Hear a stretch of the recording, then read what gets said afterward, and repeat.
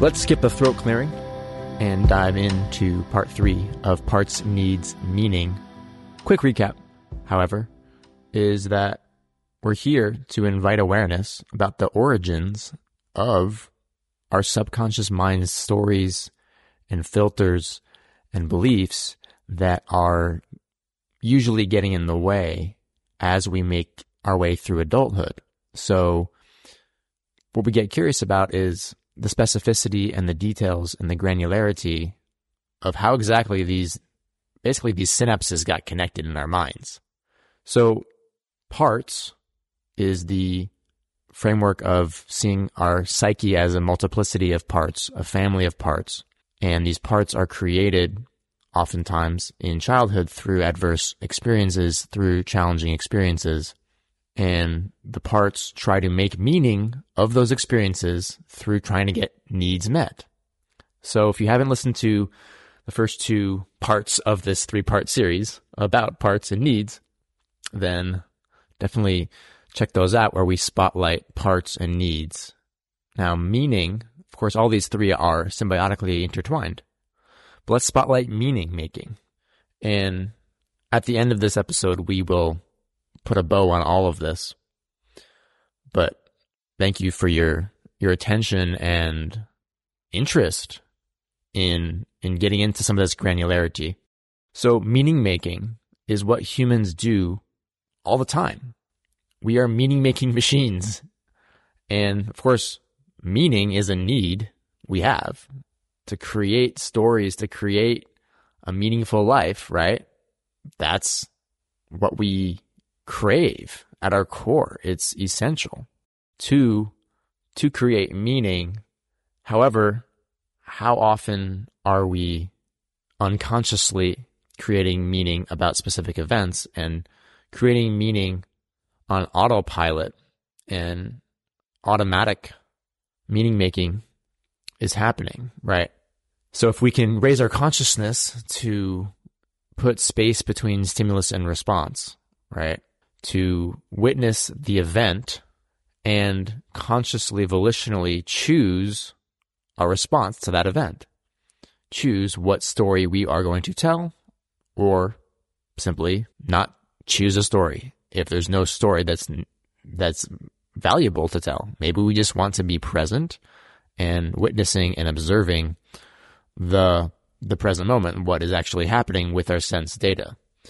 So this meaning-making mechanism is really valuable, as an adult, to build that skill, to build that volitional space between stimulus and response skill to slow down, in a sense, kind of like the Matrix when everything slows down and the bullets are firing, but Neo is able to block them and not be affected by that, right? We can slow down reality, our perception of it, and say, what story am I going to choose?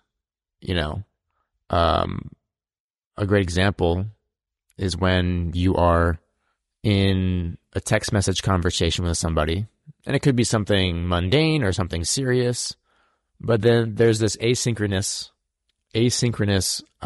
communication, so you're waiting for the person's response. So it's very easy in the modern world, I find, that we make meaning about what someone's saying or what they're not saying or the length it takes them to respond. We create stories. Oh, this woman didn't reply back to me in the past 3 days, therefore she is X. Therefore it means she doesn't care about me. So if you make these assumptions, that's just sort of a more colloquial understanding example of what meaning we might make in everyday life that holds us back. When in reality, we don't actually have any proof for what it means. That all you know is that this person did not ping you on your phone. That's all you know. So you can raise your consciousness and choose to be present with what is rather than making additional stories that might get in the way. And so, of course, a lot of those stories might be coming from the stories we already have programmed in our subconscious mind from our childhood experience and younger years. So the meaning making we create in particular events can kind of wire in to become an ongoing belief. So let's take the example of a man who is pursuing a woman in a relationship as an adult, right? And you have this automatic subconscious meaning making about that this person doesn't care about me. That might come up from the subconscious mind. Could come from the conscious mind as well, but let's just spotlight the subconscious part of you might have this automatic, perhaps trauma response when the woman is not responding to you or not replying to you as fast as you expected. Could trigger sort of the anxious attachment state, right? And anxious attachment, I would just say, is a cluster of beliefs that this part of you has about connection, about being cared for, about closeness, about intimacy, and so forth, that often might go down to your relationship with your mother. So this is where we get to the roots of this stuff. So what meaning did you assign certain experiences growing up with your mother, let's say? And those particular meanings you created could sort of calcify into ongoing beliefs, sustained beliefs that are wired in if the event is impactful enough. So for a more strong example, if you had a tough experience as a young child where mom just left for 2 weeks for some reason. Maybe she's not stable. Maybe she needed to go to work on a trip for 2 weeks, and you really reacted to that. You experienced that in a certain way. Let's say you're 6 years old, or maybe you're 4 years old, maybe you're 2 years old. But just trying to give an example here. If mom left for 2 weeks and that was really impactful for you, you might create a story that women don't care about me. Now, this is all unconscious. It's not like 6-year-olds are having an active, conscious conversation. I mean, maybe there's somebody who's doing that, but essentially it's an unconscious inner dialogue that the 6-year-old is having with himself. And it might not even be verbal. It might not even be the actual words are happening in his mind, but rather it's the concept. It's the sense of it. And it kind of gets wired in, this concept.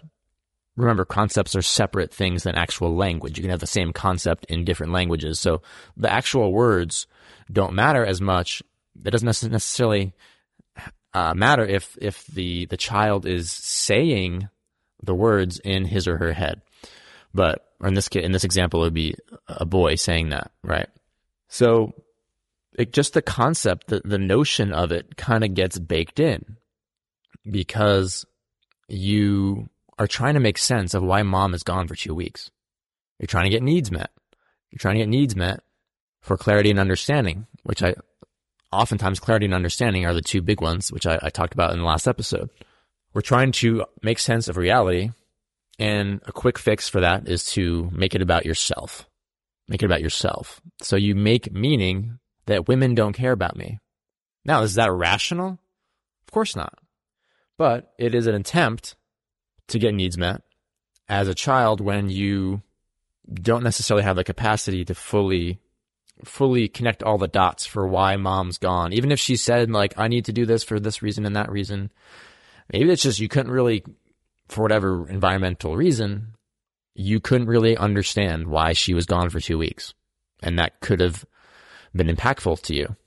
And you created a story, and your nervous system might have had certain adrenaline or fear kind of spike that you end up associating with this story and with the experience of a woman not being there for you.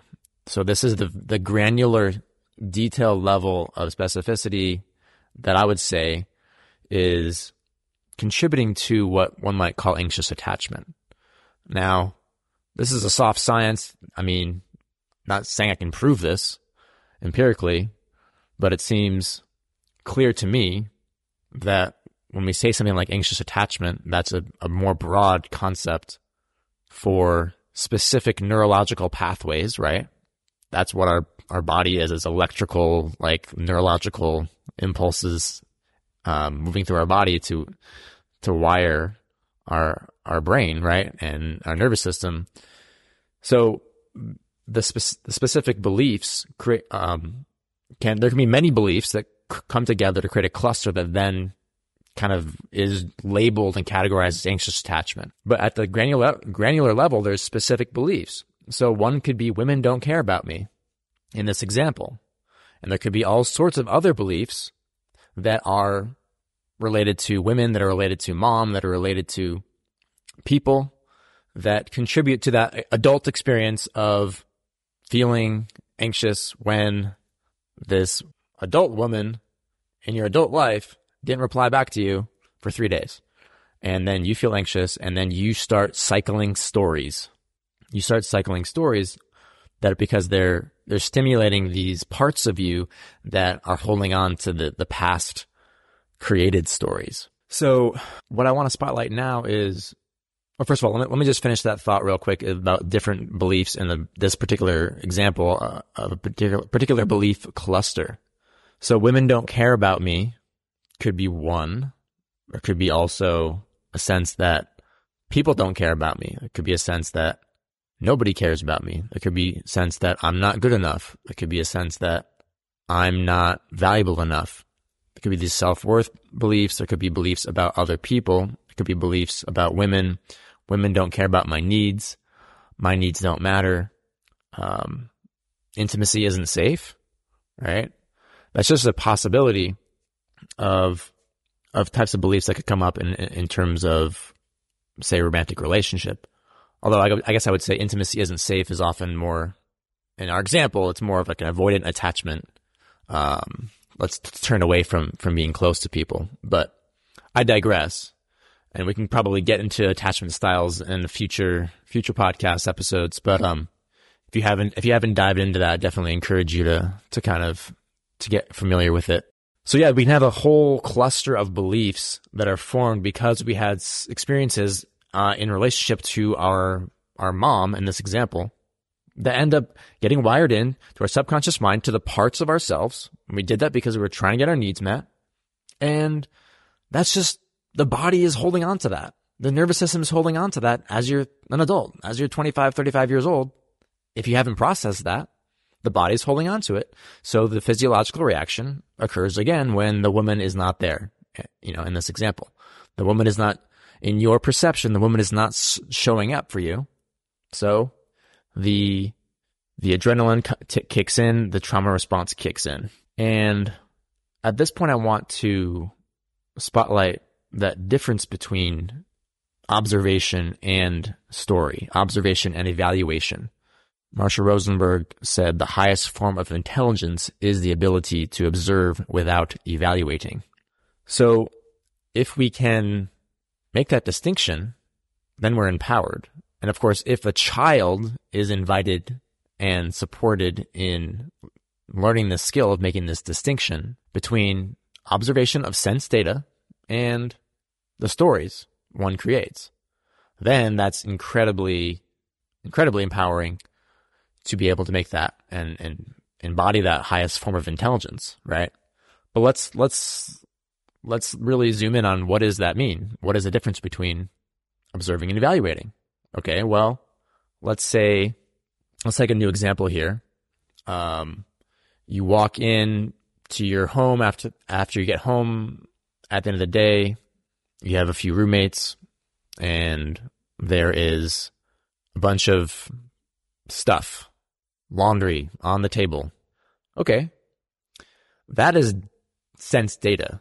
You walk through the door, you see laundry on the table. I guess more technically, you would see clothing on the table. And a story you might create, an evaluation you might create is, my roommates don't value me, right? That's an assumption. That's a story. Oh, my roommates don't consider me. They don't consider my space. They don't care about me having a a calm dinner with nice set table, because there's all this stuff on the table. It's getting in the way. I don't get to have my peace and serenity. Therefore, my roommates don't consider me. Therefore, my roommates don't value me. Okay? You see the distinction there between observation and evaluation? You have no proof that your roommates don't care about you or they don't value you, they don't want to consider you. What you saw with your eyes is clothing on a table. And then a story was hatched in your mind. If we go to a childhood example, let's go back to what we said last week about kid comes home from school with a failing grade on the report card and dad gets upset at him. Okay, let's break that down. The actual sense data is child looked at piece of paper and saw the letter F on a page. Now, even more specifically, he saw lines on a page, right? He saw ink on a piece of paper with his eyeballs. That is the sense data. Then he saw dad scrunch up his eyebrows and his forehead and open his mouth. He heard dad say sounds, and maybe the sounds were, go to your room.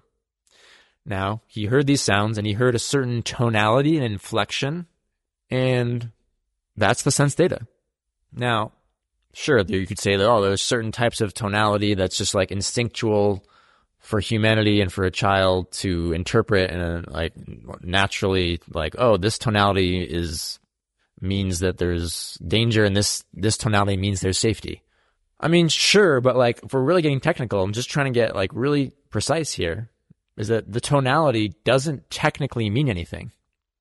We are hearing, if we really slow down, matrix style, right, what is actually coming in to our sense data, to our five senses. What sense data is actually coming in is the meaning of the idea of danger actually coming in to our five senses, or is it a sound coming into our five senses? Or a sound, a sight, a sensation, a taste, a smell. We actually just experience the world through five senses. So in this example, the kid hears dad's tonality and inflection. He sees dad's facial expressions, and that's the data. And he sees the lines on the paper. Now, again, it's totally understandable to make quick assumptions that this line means F and F means bad or whatever. These are things that we're indoctrinated with through these systems, especially in this case, the school system is saying this is what the meaning of this line on this paper is. And then dad's facial expression and tonality, you as a child are interpreting that rapidly to try to stay safe, to try to maintain attachment, all the things to try to get these needs met. But when we're spotlighting here in this episode on meaning making is what actually is the difference between meaning and sense data. So if we really can break it down, the fundamental level is that you're seeing things, you're seeing objects, you're seeing people, you're seeing what you're seeing. And then you are hearing what you're hearing. You're hearing sounds. Now, the actual stories about what the tonality means, those things are added on. They're mapped on. Now, one kind of level up from this, in this example, you're going to have the kid is going to feel feelings in his body as well. Let's say it's a fear response to dad's facial expressions and tonality.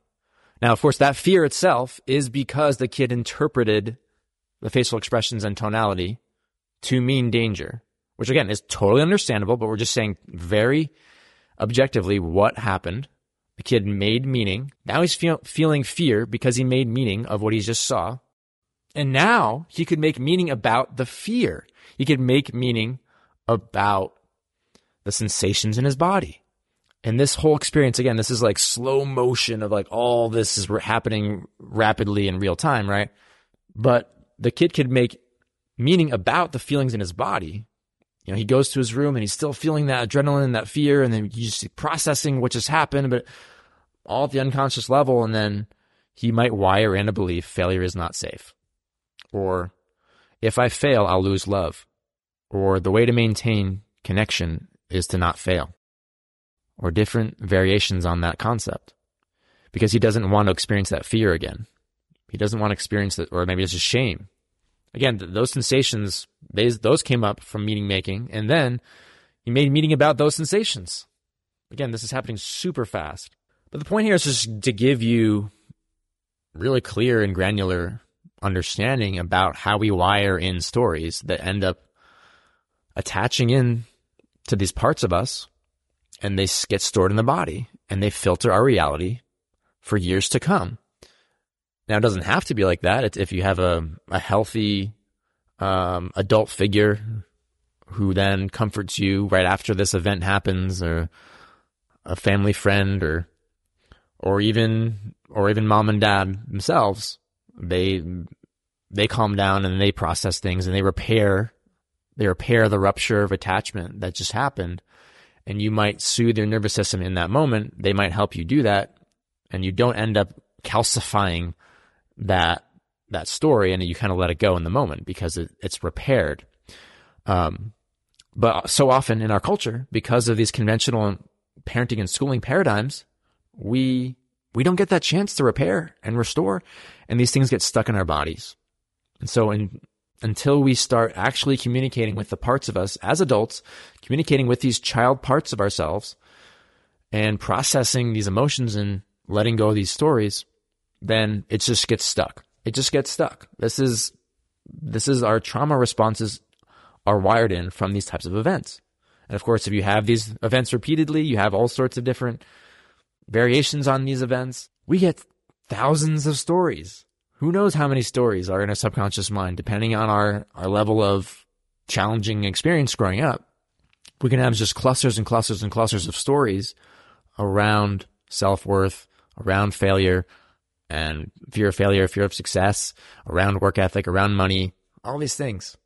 But I'm just wanting to spotlight here, what exactly is meaning making? We're always trying to make sense of things. But in reality, the things that happen don't mean anything intrinsically. Literally, nothing that happens. I mean, tell me how I'm incorrect about this. Like, anything that happens in reality, does it have intrinsic meaning? Does it have intrinsic meaning? You saw a sunset. Now, is it intrinsically the case that the sunset means beauty is happening? Or is it there's colors that you see? Now, again, I think it's totally worthwhile to create that meaning that it's a beautiful experience. You're watching a sunset with your sweetheart, holding hands. Totally go for it. Make meaning about that. That's a beautiful moment. We're just getting philosophical here. Does it actually mean anything? When you see a wave in the ocean, does the wave in the ocean mean anything? When you drop your ice cream cone, it falls on the ground. Does it mean anything? When you see a basketball fall through a net in a basketball hoop, does it intrinsically mean anything? Or does it mean that the team gets 2 points during this game only because everyone's creating a story about, okay, here's this game, we're going to play this game called basketball, and whenever the ball goes in and you're standing in this spot and you shoot the ball in through this hole and goes through this net, then it means 2 points. Everyone agrees to that? Cool. Okay, you just got it in. You just made a basket, 2 points for you. Well, it doesn't intrinsically mean that. It just means that because you created a story. So this is this opportunity to really slow down again, slow down instant replay of what actually is happening in reality. So we as children very quickly make meaning because we don't learn that we can engage our volition to understand the difference between meaning and observation. I think this has never really happened substantially in human history, which is why one reason I'm so lit up about this topic is it's a chance for humans to raise consciousness, to become more more in that true self rather than that in that lizard brain automatic response to things in the amygdala, we can engage the neocortex and say, the prefrontal cortex, and say what is actually happening, to think, to choose to think. As Nathaniel Branden said in The Psychology of Self-Esteem, that we all have the choice to think or not to think. So civilization, our culture, when it comes to children, was left and right. Children's minds are being molded and domesticated to listen to the authority figure. Listen to the parent, listen to the priest, listen to the professor, listen to the policeman, listen to the politician. So we don't get a chance to actualize our independence. / adults are not teaching us, sharing with us, and empowering us and supporting us in developing that skill of volitional understanding. So not only are adults not encouraging this in children, they're doing the opposite. They're discouraging it by teaching obedience to authority. And so our minds are not nurtured and nourished and supported in really choosing to make sense of things. So this is the trauma that gets stored in our bodies. And now the invitation is to take a step back and just be honest and be compassionate with ourselves and ask ourselves what's going on inside of my system here, my psyche, and to be in that state of self-acceptance for what is, and love that, and then choose to take responsibility and say, how can I empower myself to integrate these parts of myself that chose to create meaning, to try to get needs met when I was in a powerless situation oftentimes. And if we do that, then we can dialogue with these parts to realize that those stories served you at the time, but they don't serve you anymore, do they? Maybe served you to believe failure isn't safe in the short term. Served you to believe I'm not good enough, to try to get some sense of how things work, and to try to get some short-term comfort, perhaps. But is that serving you now? And to actually connect to the part of you that made the meaning and realize, hey little guy, hey little gal, are you open to the possibility of this not being the absolute truth about life?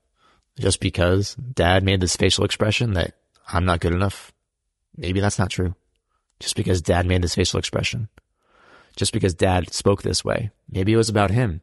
Maybe it was about his trauma. See, now that we're adults, we can understand these things better. We can see maybe dad, when he was in that moment, speaking to you like that, when you got that F on your report card, maybe that's his projection. Because when he was a little kid, he had that similar experience, and he didn't process that, and he had an unconscious trauma response. And now we can invite this really wide sense of compassion for this cycle of trauma. And we can start to let go and realize, oh wait, that experience, that didn't really mean I'm not good enough.